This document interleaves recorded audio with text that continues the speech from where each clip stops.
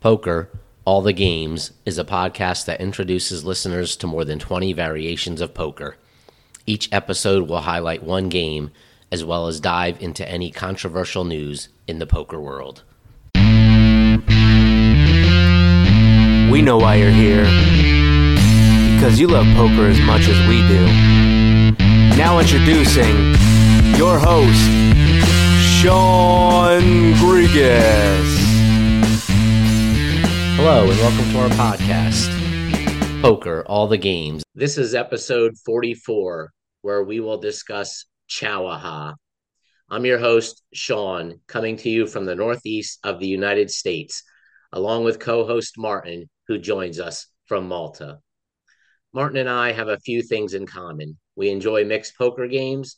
Each of us has written a book on mixed game poker, and we also enjoy trying and reviewing new beers. So you'll be hearing something about all of these topics in each episode. We'll begin by starting off today's show, as we have with each episode so far, with Martin and I each reviewing a beer. So sit back, grab a beer, as long as you're not driving, and enjoy our beer review and subsequent discussion of mixed poker games. So today I am pouring an MB lager from Montclair Brewery in Montclair, New Jersey. So, right, MB lager, obviously Montclair Brewing lager. This is, according to the can, a full-bodied German-style lager. So, let's have a smell. Montclair Brewery lager. I'm just going to call it MB lager from here on out. Has a very nice. Did you get that German aroma, the German smell, likely coming from the German yeast, malty, and I'm getting some sweetness in the smell as well. Let's have a look. This beer pours extremely clear. It's very light, it's light colored.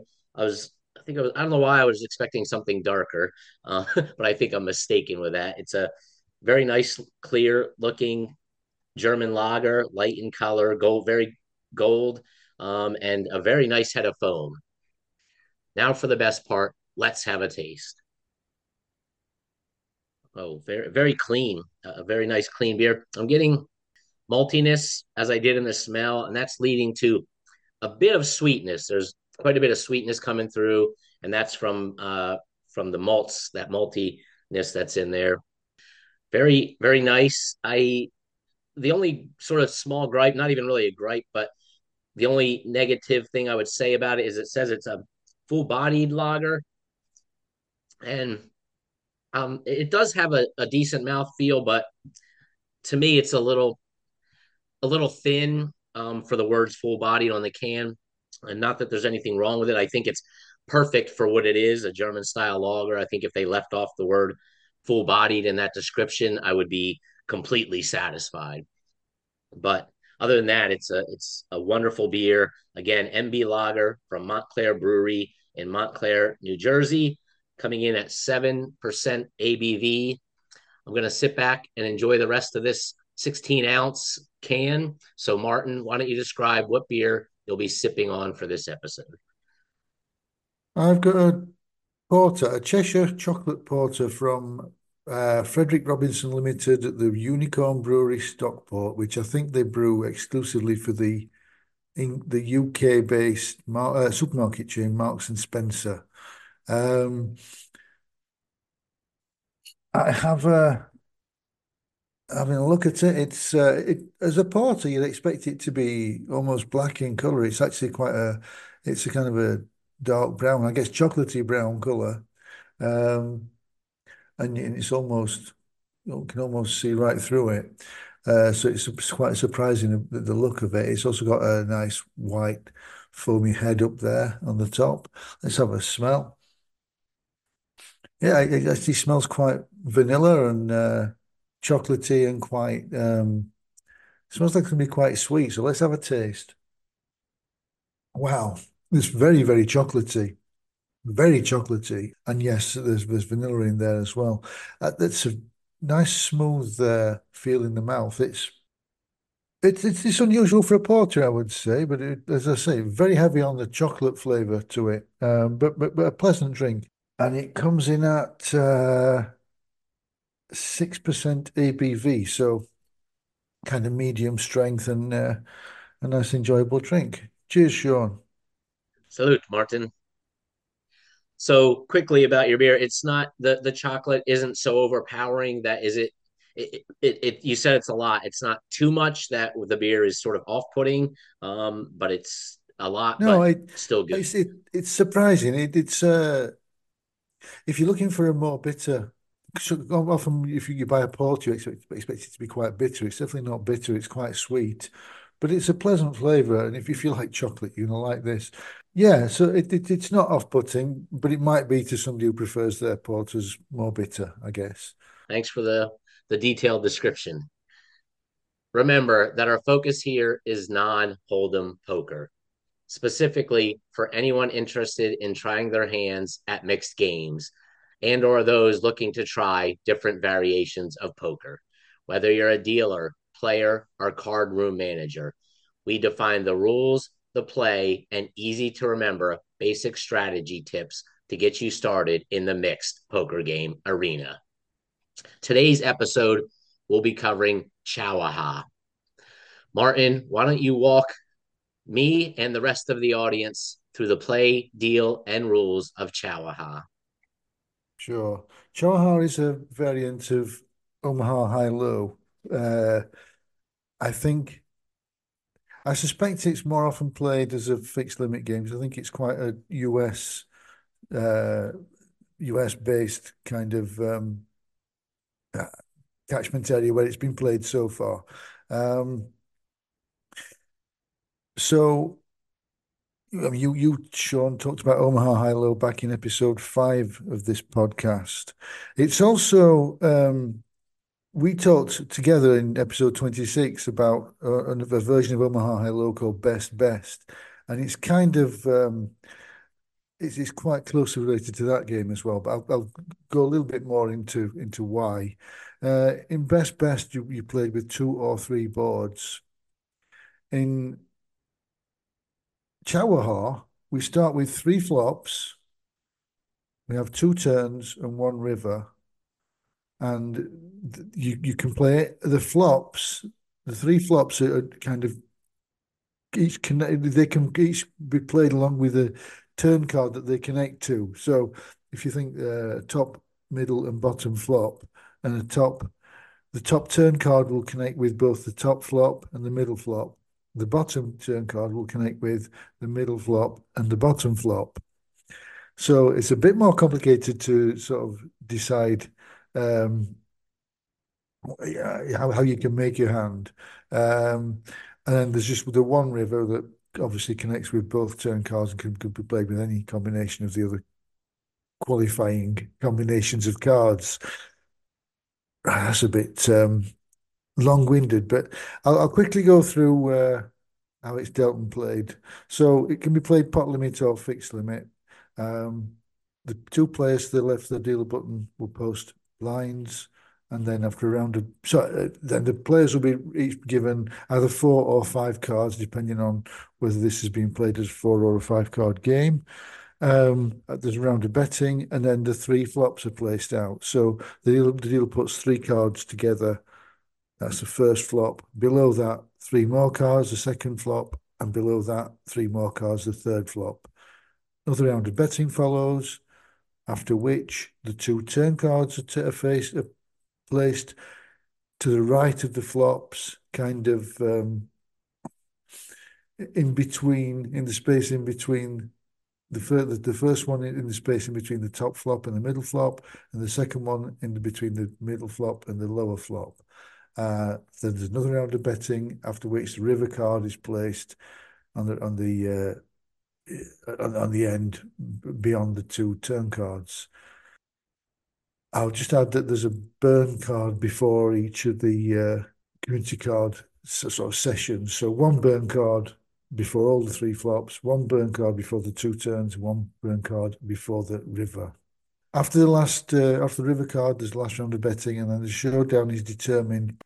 The pot is given to uh, half of the pot is given to the best high hand, and half to the best low hand. You form your hand using two cards from your hand and three cards from the board.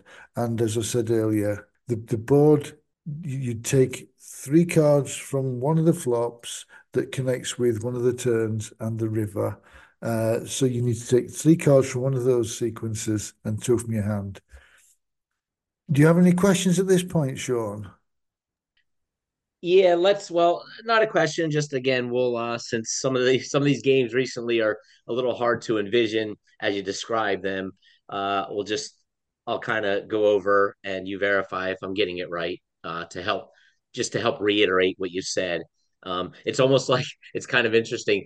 We have the poker piece, which many of us obviously are well aware of, and then we have the puzzle piece of how the board looks and how it comes together. So listening to what you describe, it could be a little difficult, but I think it's actually not too bad. Three flops on the left. You can think of it going down to 3, 2, 1, right? Three flops on the left, two Yeah, yeah, turns, and then one river. So you can go and you have to use all of one flop. So you can't mix flop cards. So all three in a correct. line. So you can think of sort of three horizontal lines on the left side with cards, and then two turn cards to the right of that, sort of in between those boards, and then one river card in the middle, almost going to like an arrow. You can almost think going to a point. Yeah, you're visualizing it very well there, Sean.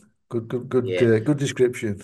So three from one flop, one from either two of the turns, and then there's only one river. So Yeah, the one of the things about this is you can't use the top flop with the bottom turn, and you can't use the bottom flop with the top turn.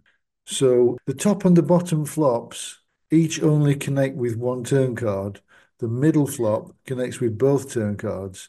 So the middle okay, I flop did miss is, yeah, the middle flop is more likely to complete the draw you have there.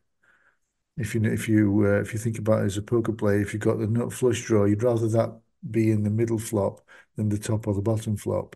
Having said that, you maybe would prefer a top set, and you would rather have that be on the middle flop than the top or the bottom flop, because there's more chance that the turn card between two of them that connect with the middle flop is going to complete your draw than in comparison with the other two, which each only connect with one turn card. good, and that's why you turn it over to me for any questions and clarification. Yeah, yeah. um, okay, three flops, two turn cards, one river, but only the middle flop can connect with either of the turn cards, and the top flop goes with top turn, bottom flop goes with bottom turn card. Okay, all right, and yeah, obviously it makes sense from a strategic point of view, right? Just mathematically that if you connect with the middle board, you have more of a chance of improving because it connects with twice as many turn cards as the top and bottom flop. So that said, if we're done with the deal and sort of general play, do you want to move into the strategy tips for us? Yeah. First, a little warning. I've only actually played 12 hands of this game in my life, and they were all within the last 24 hours because I played them in a home game that I went to yesterday, last night, that ran overnight. So I Okay, chose so the game we're gonna hear twice. some recent. We're gonna see your recent story, a recent play. This is fresh off the presses. Pretty recent, yes. So I chose the game once as a fixed limit game and once as a pot limit game to see how they would compare. I think I like it better as a pot limit game, but I just prefer pot limit Omaha high low to fixed limit Omaha high low, even though I love both games. Turning to strategy tips as you requested. Okay, I think the biggest thing, as it often is all to do with understanding the game, and don't be the mug who identifies that they've made a nutted hand and doesn't realise that it's actually not the nuts for the game because one of the other boards completes a stronger hand than the one you have. So let's say you've made the ace high flush because you've got the ace and another diamond, and there are three diamonds that actually fit into one of the patterns of boards, flops, turns, and rivers that qualify, and you've made the ace high flush. Don't be the mug that misses the fact that another board has paired and somebody probably has a full house, especially when you start seeing bets, raises, and re-raises going in, because that's going to cost you some money. Other than that, I think basically good Omaha high-low strategy is really key in this game. So avoid the middle cards. I think the reason why avoiding cards like eights, nines, and tens in Omaha high-low is something to do is because you're trying to scoop a pot, and you're very rarely going to scoop a pot when you make a 10 high straight or a 9 high straight because it's quite often true that a low has come in. And it's more so in this case because it's much more likely that there's going to be a low because actually there are basically four combinations of boards. So in a normal game of Omaha High Low, there's only one flop, one turn, one river. That's one combination of boards, if you like. In this variant, there's the top flop with the top turn and the river. There's the middle flop with either turn and the river, and the bottom flop with the bottom turn and the river, making four boards, making it much more likely that a qualifying low hand will be achieved. So, as I said, the middle cards are to be avoided because you're going to get half the pot. You're never going to make a decent profit on a hand by playing those cards regularly. Yeah, and so look for the good hands that combine high possibilities with low possibilities. So remember we talked about in the discussion on Matrix during episode 42 of this podcast. The board's going to pair quite often, so pairs go up in value. I think that's probably the case here as well, because again, with four boards, it's more likely that the nuts for the high is going to be a full house than it is in a one board Omaha high-low game. And then finally, the low cards, ace deuce, ace three, and it really probably combinations of wheel cards, with ace deuce being strongest, 5-4 being by far the weakest. But look to get in to see the board because depending on what cards come out, you can make the strongest possible low.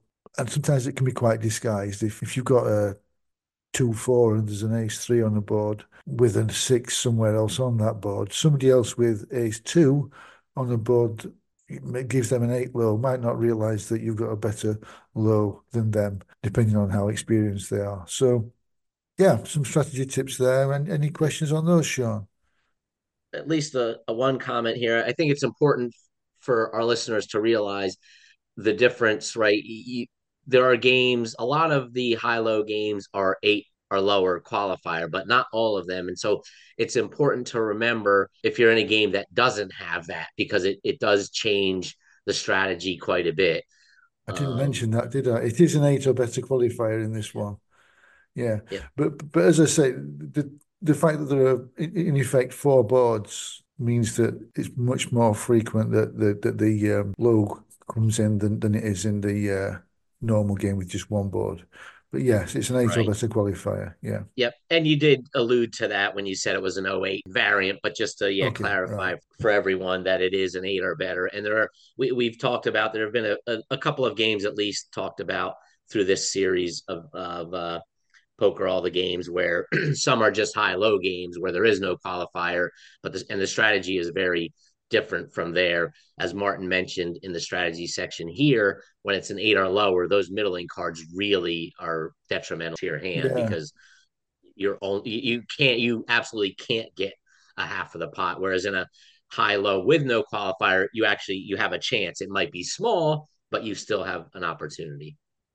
Yeah. Let me just expand a little bit on the reference to the other game, Matrix, that we talked about in episode 42. When I talked about strategy in that discussion, I mentioned that pairs like nines and tens shouldn't be immediately thrown away if you can get to see the board cheaply. But in this game, it's different because in Matrix, quite often there is no low, and that's what makes hitting a set with nines or tens, for example, or even eights, more profitable because it's more likely that you will scoop a pot because nobody's taking the low. But in this game, but by far the majority of the time, someone's going to take the low. So if you're playing those pairs, you're only playing for half the pot unless you have two good low cards alongside with them.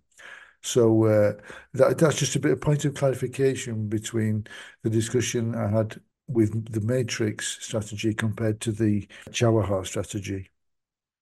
All right, let's move on to some mixed game news. I have the one thing I have here from the US side is that Poker Go is they're going to air some mixed game coverage. So, Poker Go, I'll talk about this when we get to the upcoming mixed game events, but Poker Go has a mixed game series that they run at the Poker Go studio at Aria Casino in Las Vegas. And they did at one point, they aired some of those, they streamed some mixed games, and then I think they had another series and they didn't. But in any event, they realized that airing the mixed games, there is a pretty sizable audience who is very passionate about it and makes noise if they don't get what they want, so to speak. So they are going to air some mixed game coverage on Poker Go, which is a subscription based streaming service.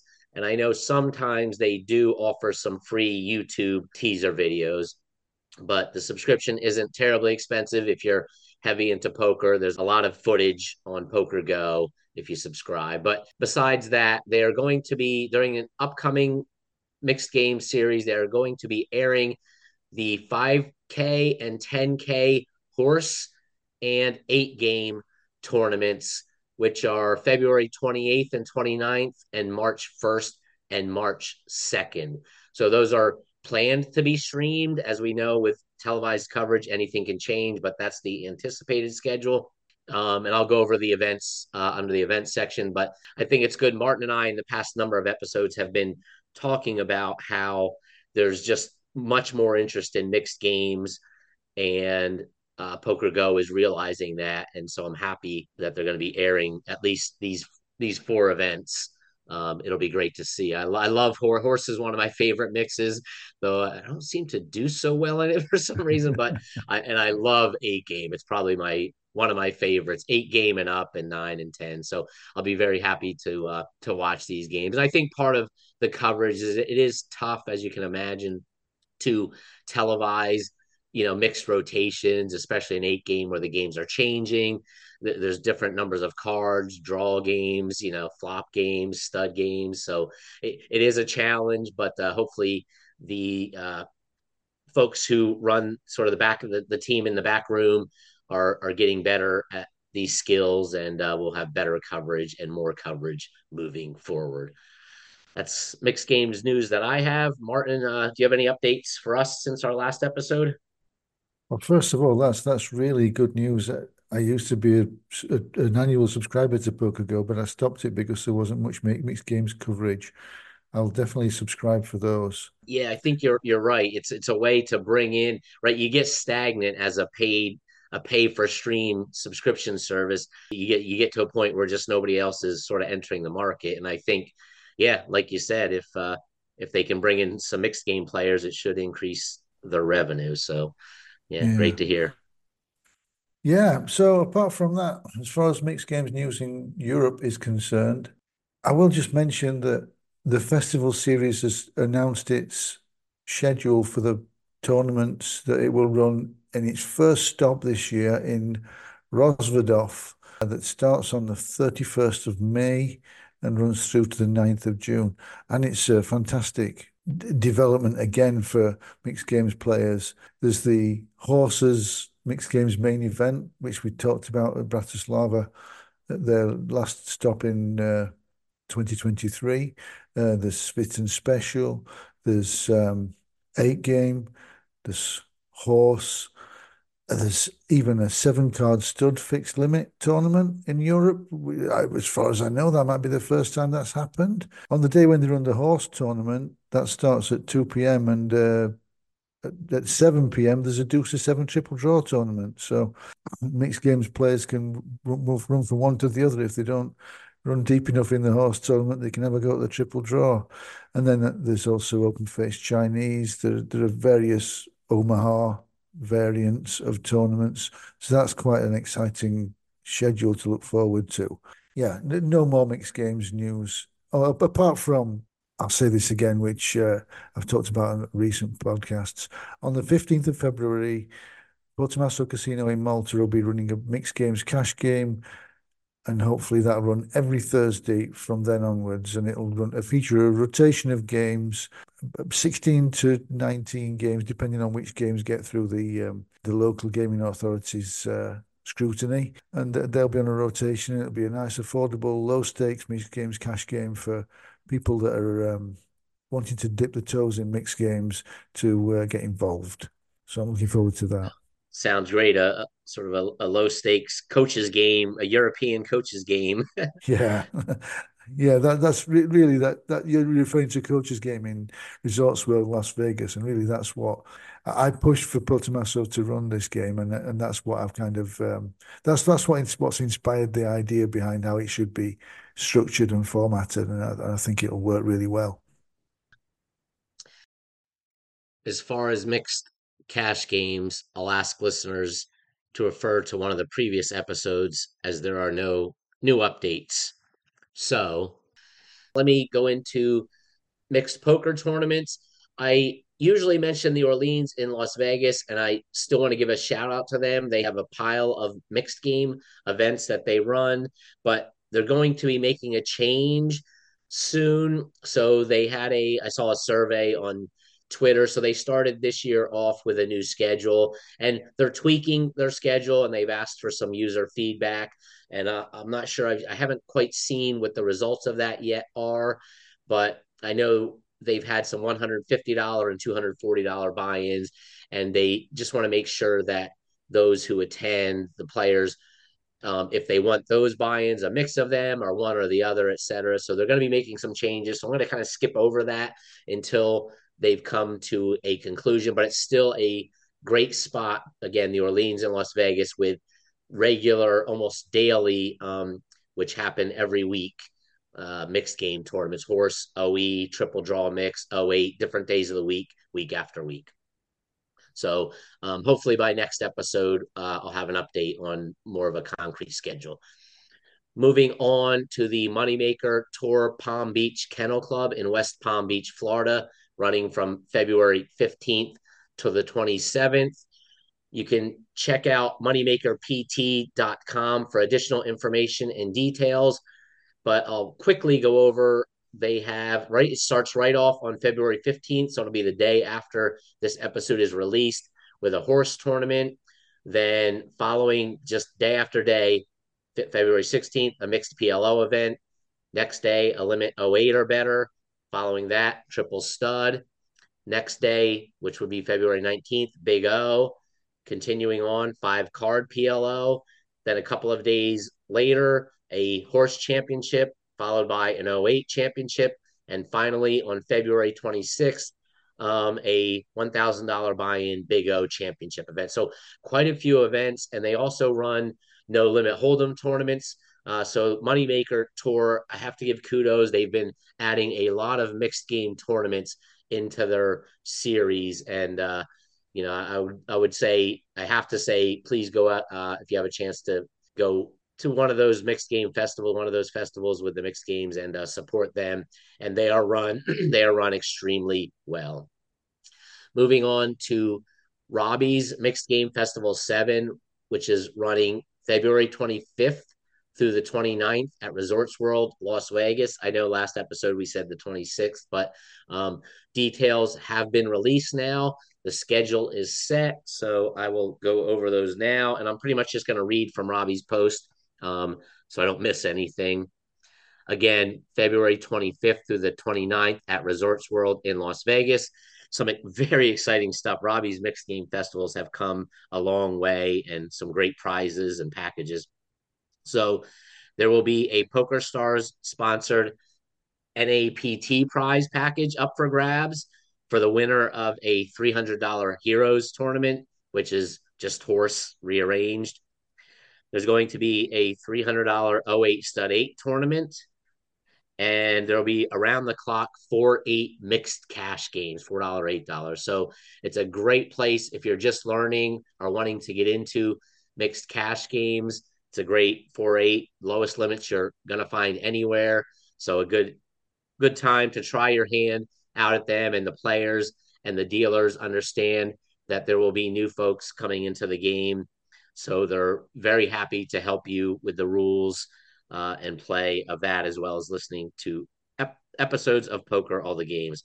Some additional stuff going on at Robbie's Mixed Game Festival is a Women's Wednesday planned in coordination with LIPS, which is the Ladies International Poker Series. Um, Linda Johnson and Jan Fisher will be leading instructional sessions on RAS and '08. So, again, in addition to this podcast series to learn some of these games, there will be two top women in poker with Linda Johnson and Jan Fisher leading instructional sections. So that's phenomenal. I know there's a we're all trying to push for more women in poker, and there's something to look forward to. To geez, there's so much. A big thrill for attendees. Yeah, is getting the chance to play with right pros and celebrities. So Robbie he always has some poker pros and poker celebs coming on different days. You have to follow him on whether it's Facebook or Twitter or on his cardplayerlifestyle.com website. But usually he posts there what days certain pros are expected to attend. I believe he has lined up, again, subject to change, Ellie Alezra, Nathan Gamble, Lupe Soto, Kevin Gerhardt, Justin Saliba, and Scott Abrams. A great, great lineup. Ellie Alezra, one of the top 7 card stud players in the world. Kevin Gerhardt, another top bracelet winning mixed game player who I actually sat next to at the WSOP last year. And then to round out his festivals, he always has, right? Pizza, poker, beer, pizza parties, poker trivia, and there's always freebies. A lot of times there are book signings, etc. So please go out and support Robbie in his push for mixed game poker. One last thing, one last mixed game series coming up here on the US side is the Poker Go Tour Mixed Game Series that I mentioned up in the Mixed Game News. So this runs from February 26th through March 29th. The mixed game portion of the series is February 26th through March 8th, I believe. Let me pull it up here. Because part of it is true mixed games and the rest is just PLO. So yeah, February 26th through March 8th is the mixed games. And then from March 8th through March 29th are again mixed, but all PLO mix. And they've really expanded this series. So these are bigger buy-in events ranging from 5,100 to 25,300. So basically 5K to 25K events, with the 25K being championship events. But there are 2 satellites running for the mixed game series. On February 26th and 27th, there are $750 buy-in satellites for the horse and separately and respectively the 8-game 5K tournament. So if you're interested in these games and you don't have 5K, but you might have 750 to take a shot, you may be able to satellite your way in and play into a 5K horse or 8 game where all the big names show up for these 5, 10, 25K mixed game series at the Poker Go studio that are streamed. So you have a chance for $750 to actually get into one of these big events and end up on a streamed event in the Poker Go tour studio, which is phenomenal. I don't remember which episode, but I actually talked about it, and I've been inside, and it's beautiful. There's a bar when you first walk in, and then the studio in the next room, and then beyond that is sort of the final table that they stream. So a lot of mixed poker going on the U.S. side between cash and tournaments. I'm going to turn it over to Martin for game players in Europe. Yeah, wow, so much going on over there. But also in Europe, it's looking quite promising for the way that mixed games are expanding over here as well. Um, I'll quickly list the mixed games, the poker festivals that feature a decent amount of mixed games tournaments that I know of that are coming up in the first 6 months of this year. We start with Kings of Tallinn, which is running from the 23rd of February to the 3rd of March. And that includes a number of different games that'd be interesting to mixed games players, different Omaha variants, open face Chinese, 8 game. I think there's a pot limit, Deuce of Seven triple draw. There's Svitten or Draw Omaha. And the buy-ins range from roughly around 115 to around about 555. There's actually a mystery bounty PLO tournament for 555. There's also a PLO championship at €1,100 buy-in.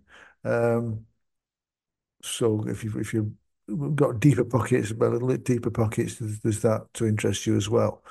After that, the Mixed Poker European Championship is part of the Norwegian Poker Festival in Bratislava, which is not in Norway, it's in Slovakia. But because of the local laws in Norway, they look for a venue elsewhere in Europe to run their festivals. That's from the 11th of March to the 24th at Card Casino, Bratislava.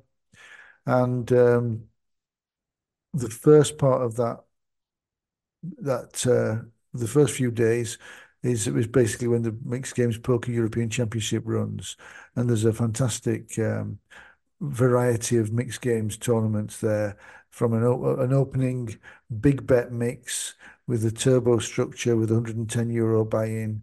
Um, the biggest one is the biggest buy-in one is €880, which is a HETROS high roller freeze out with 100,000 chips to start with. So that's probably going to have plenty of play in it, that game. But there's a lot of different tournament types, 8 game, low ball mix, and one mix that's been apparently quite popular in the US is the mix of Omaha High Low and Stud High Low. That features in this festival schedule as well. So that's one to look forward to. Um, Clashing with that almost is, well, exactly clashing with that. From the 13th to the 17th of March is the EPLOC Festival in Sofia, which is basically a number of Omaha variants. So Omaha itself, 4 and 5 card Omaha, Courchevel High Low.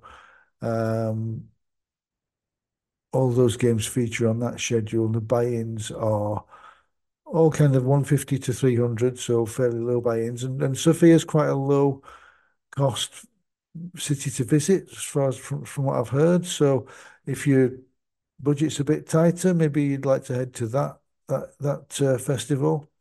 Um, After that, there's the next ETOP cruise, which runs from the 22nd of April to the 2nd of May. I don't know what the buy-ins are for those tournaments yet, but it will include Omaha, Omaha High Low, Svitten, Horse, and Stud. 22nd to the 29th of April, there's the Malta Poker Festival, which will include a horse tournament, some PLO, and a Crazy Pineapple tournament. Then there's the festival series in Roswell, and as I say, I've already talked about the schedule there, so I won't go over that again. I will just add to what I mentioned earlier, though, that there are some guarantees on some of the tournaments. For example, the horses main event has a guarantee of €25,000. So that's quite exciting that there are some mixed games tournaments now that are attracting guarantees in Europe. Yeah, so they're all the festivals that I'm aware of in the first 6 months that feature any significant amount of mixed games play on the tournament schedules. And as I've already mentioned, I'm also looking forward to the cash games that are going to start at Portomasso Casino on the 15th of February. So very, very soon, almost immediately after this podcast comes out, I'll be sitting in that game. Oh, good luck in that, Martin. Thank you. Well, no, yeah, what I say is best wishes for skillful playing, but we'll take luck too. Yeah, a combination of the two would be really ideal. Yeah. Yes, just like life. Yeah, of course. Yeah. Let's move on to recent mixed gameplay. So I'm going to talk about last session, I believe. Well, maybe I didn't tease it. I don't know, but I recently played a 2040 stud session at Borgata, and I have some stories to tell about this session. So I'm going to focus on this for my recent mixed game play. So I initially sat down with $750, and I was actually down to fumes after a while. And I ended up adding some more back on. But first, let me back up and set the stage, because this is interesting and took me a little bit by surprise. So there was there's always at least a single table of 7 card stud running at the 2040 limits at the Borgata on the weekends. Um, but recently they've had the Borgata Winter Poker Open, so there've been a lot more folks. So I went down this particular day. The list grew to a second table, which was where my name was on. Eventually, it filled up. They seated us. We played 2 hands, both of which I entered and lost, and one of them was a pretty large pot. So Wow. that's why I ended up on part of why I ended up on fumes pretty quick. But here's the thing. So after the first 2 hands, they moved a player to what they called the main game, the main table, that first table. So our table became shorthanded at 5 players. At that point, one of the players at our table said they weren't going to play five-handed because they didn't want to pay the time rate, since we literally just sat down and played 2 hands. So then it became 4, right? And then another player bows out. So basically, the game ended after 2 hands, both of which I lost. So, and me losing the 2 hands isn't my gripe, but here is my gripe. The two tables were each 6-handed, but apparently there's a rule that the floor has to move a player because the main game can't be shorthanded. So they had to move a player from our table over to make that a 7-handed game, which left us with 5. Now, I don't know how commonplace this is or if it is at all, but it sounds ridiculous to me. You have 2 6-handed games. That sounds like a lot more rake than a 7-handed game, and then our table breaks. So, but look, that basic economics might not work with a casino. I don't know. I'm being a little sarcastic here. I thought it was ridiculous and obviously upset us as players. I'd been waiting to sit in the game for quite a while. So I don't know if anybody knows. I don't know if you've ever heard of this, Martin. Sort of there's a main game and then a side game, and they have to keep the main game full. Yeah. Actually, at Resorts World, coaches game, when there's enough players to start a second table, that happens. But when there's a seat open in coaches game, there's a must move. The person who was the earliest on the list, or the person who's been seated longest at the second table, has to move to the open seat in coaches game. So it's the same situation, really. That second table becomes short-handed after a while. I mean, it may be the people that started on coaches' game stay there a while, but as soon as people start to leave, that second game really dwindles in number quite quickly. So I do think that's quite problematic, and I think, as you allude to, be much. It seems more like to make more sense to keep the two tables evenly balanced if it's possible. Yeah, Right. And then, yeah, and if both get shorthanded enough, you combine the tables. I mean, it's like tournament precisely. tournament Yeah, yeah, yeah. strategy. Yeah. Table balancing. So Yeah. right, table balancing in tournaments. Yeah. So all right, so it is, I guess it is at least somewhat commonplace. I can't say that I've necessarily experienced it before, and it was just it's it's a bit of a drive for me to get to the Borgata from where I currently reside, and to then sit and wait on a list for a while, and the game starts and breaks after 2 hands. It's a little upsetting, but anyway, back to the session. Our names go back on the list in order. A couple of hours later, the game restarts. So we're back in the game, pretty much same folks, with a couple of additions. So as I said, I started with 750, ended up, losing those first 2 hands in the initial game, kept going downhill. Then without much left, I topped up with an additional $250. And I was like, something needs to change here. So I had recently met someone in Atlantic City, and I texted them and just said, can you send me some good vibes? I'm like, I need something has to change here in this session. I feel like maybe, send me some good vibes. I just met you. You see, this person has since become a really close, wonderful friend. Um, and not that poker players believe in this sort of thing, right? Like superstitious, send me good vibes. I mean, we don't believe in that stuff, do we, Martin? Not really, but I've used that kind of approach myself at times. Yeah. Yeah, yeah, I need this seat, right? Players come in, I'm sitting in the seat five. That's my seat. Move, kind of thing. Okay. but but anyway, I texted this person who I recently met, and immediately I won the next two hands, and my upward climb began and was on its way. And with each message of encouragement I received, the I mean, I just kept. It was just mostly upward. It was almost.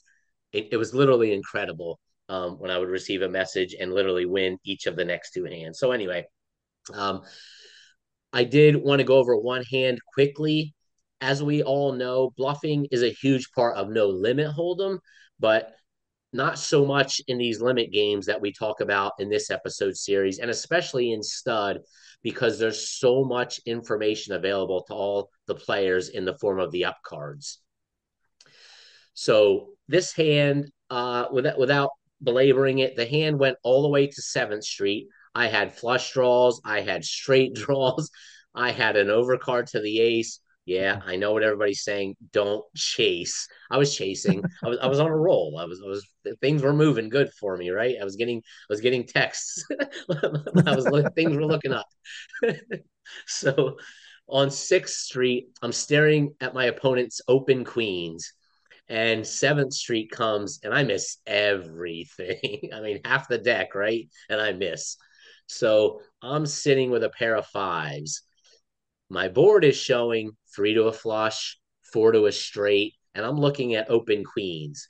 I can't win at showdown, right? I'm not winning if this goes to showdown. I'm first. Actually, I get right. She's open queens. My opponent checks to me, so I bet. My opponent tanked for a very, very long time. I'm sitting there hoping I get another text. I'm trying to push out vibes, tells that I'm strong, looking at my board, etc. So my opponent tanked for a long time and finally mucked. so Yay. so Bluffing successfully in limit poker, there's no better feeling. yes, it's an extremely difficult proposition. But so while bluffing definitely is not a huge part in limit games, it is possible under the right circumstances, the right situation with the right player and the right circumstances. Everything has to be in place. You can't force it. It has to come, right? I knew this player. I had a believed there was a chance they would fold.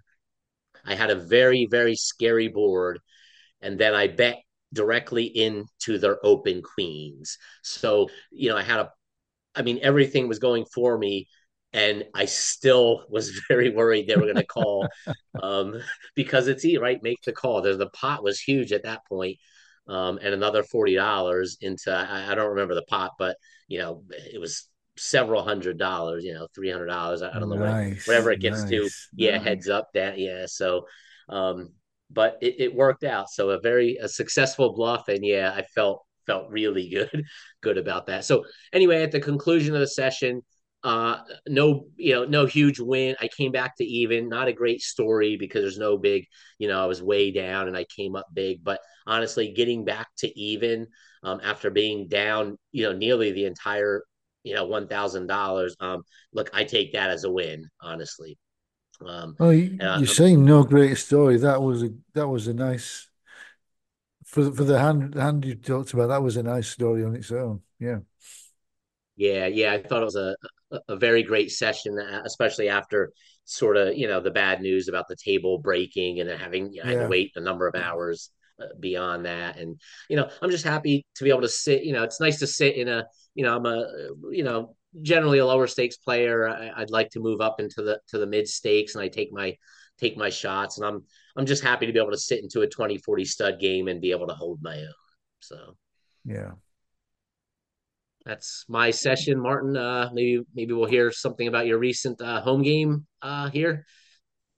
Yeah, I had a really nice time at a home game last night. It was a lot of fun. We played a lot of different variants, including, as I've already touched on, Chowaha. Um, I came out the biggest winner in the game last night. It was largely due to one hand of pot limit super stud high low, which we talked about in on this podcast episode number 28, where I had an eight high straight on Sixth Street against two people that couldn't possibly have a low, and managed to get a check raise all in three-way against two people who both had three of a kind and couldn't possibly make a low. So I was free rolling, and they both missed their draws for a full house or better. So uh, that sent me on the road to a nice win last night. Or actually finished it this morning in the very early hours.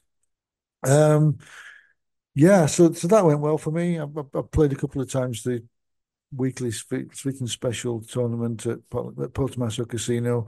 I actually had a nice run of five of those where I never lost my stack and I either won the tournament or outright or chopped it with friends in 5 weeks in a row. But just last week, that run came to an end when I even had to take a re-entry when I flopped top set against second set, and the other guy made quads on the river, and there was a third guy in the hand with a better draw hand than me, so they split the pot eventually.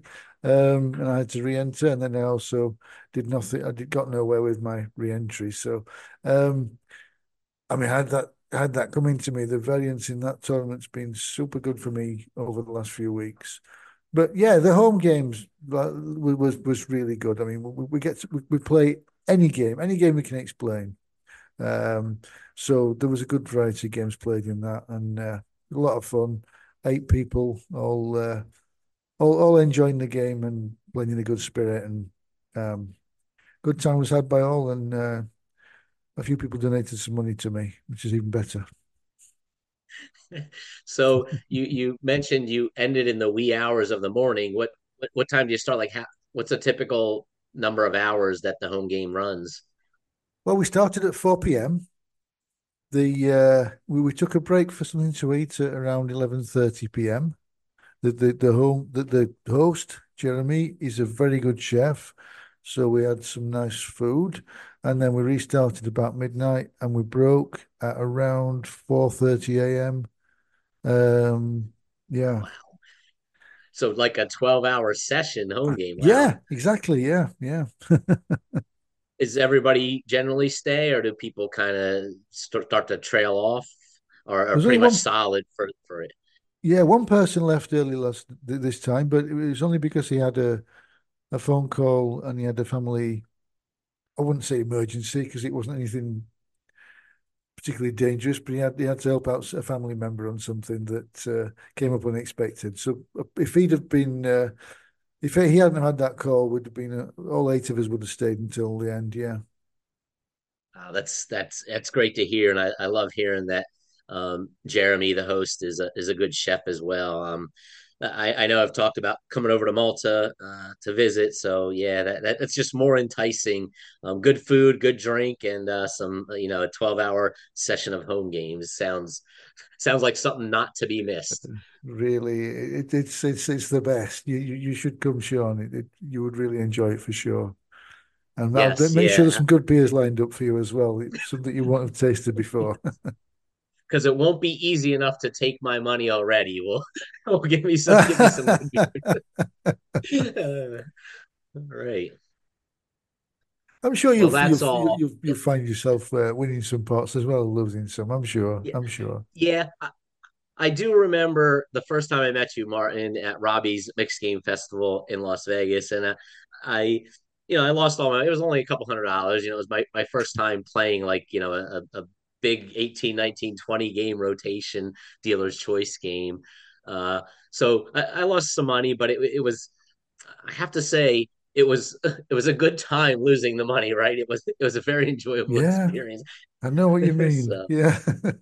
yeah, I didn't feel. I walked away. I was like, wow, I just lost like 150 or $200, but I feel good doing it. So and Glad to it be was of nice to meet. service. Yes, yeah. And it was nice to have met you, Martin, and stay in touch and hosting the podcast with me now. So it worked out really well. If you want to learn more about mixed games, Martin and I have each written a book. Head over to Amazon for my book, Poker, All the Games, a comprehensive introductory guide to mixed games.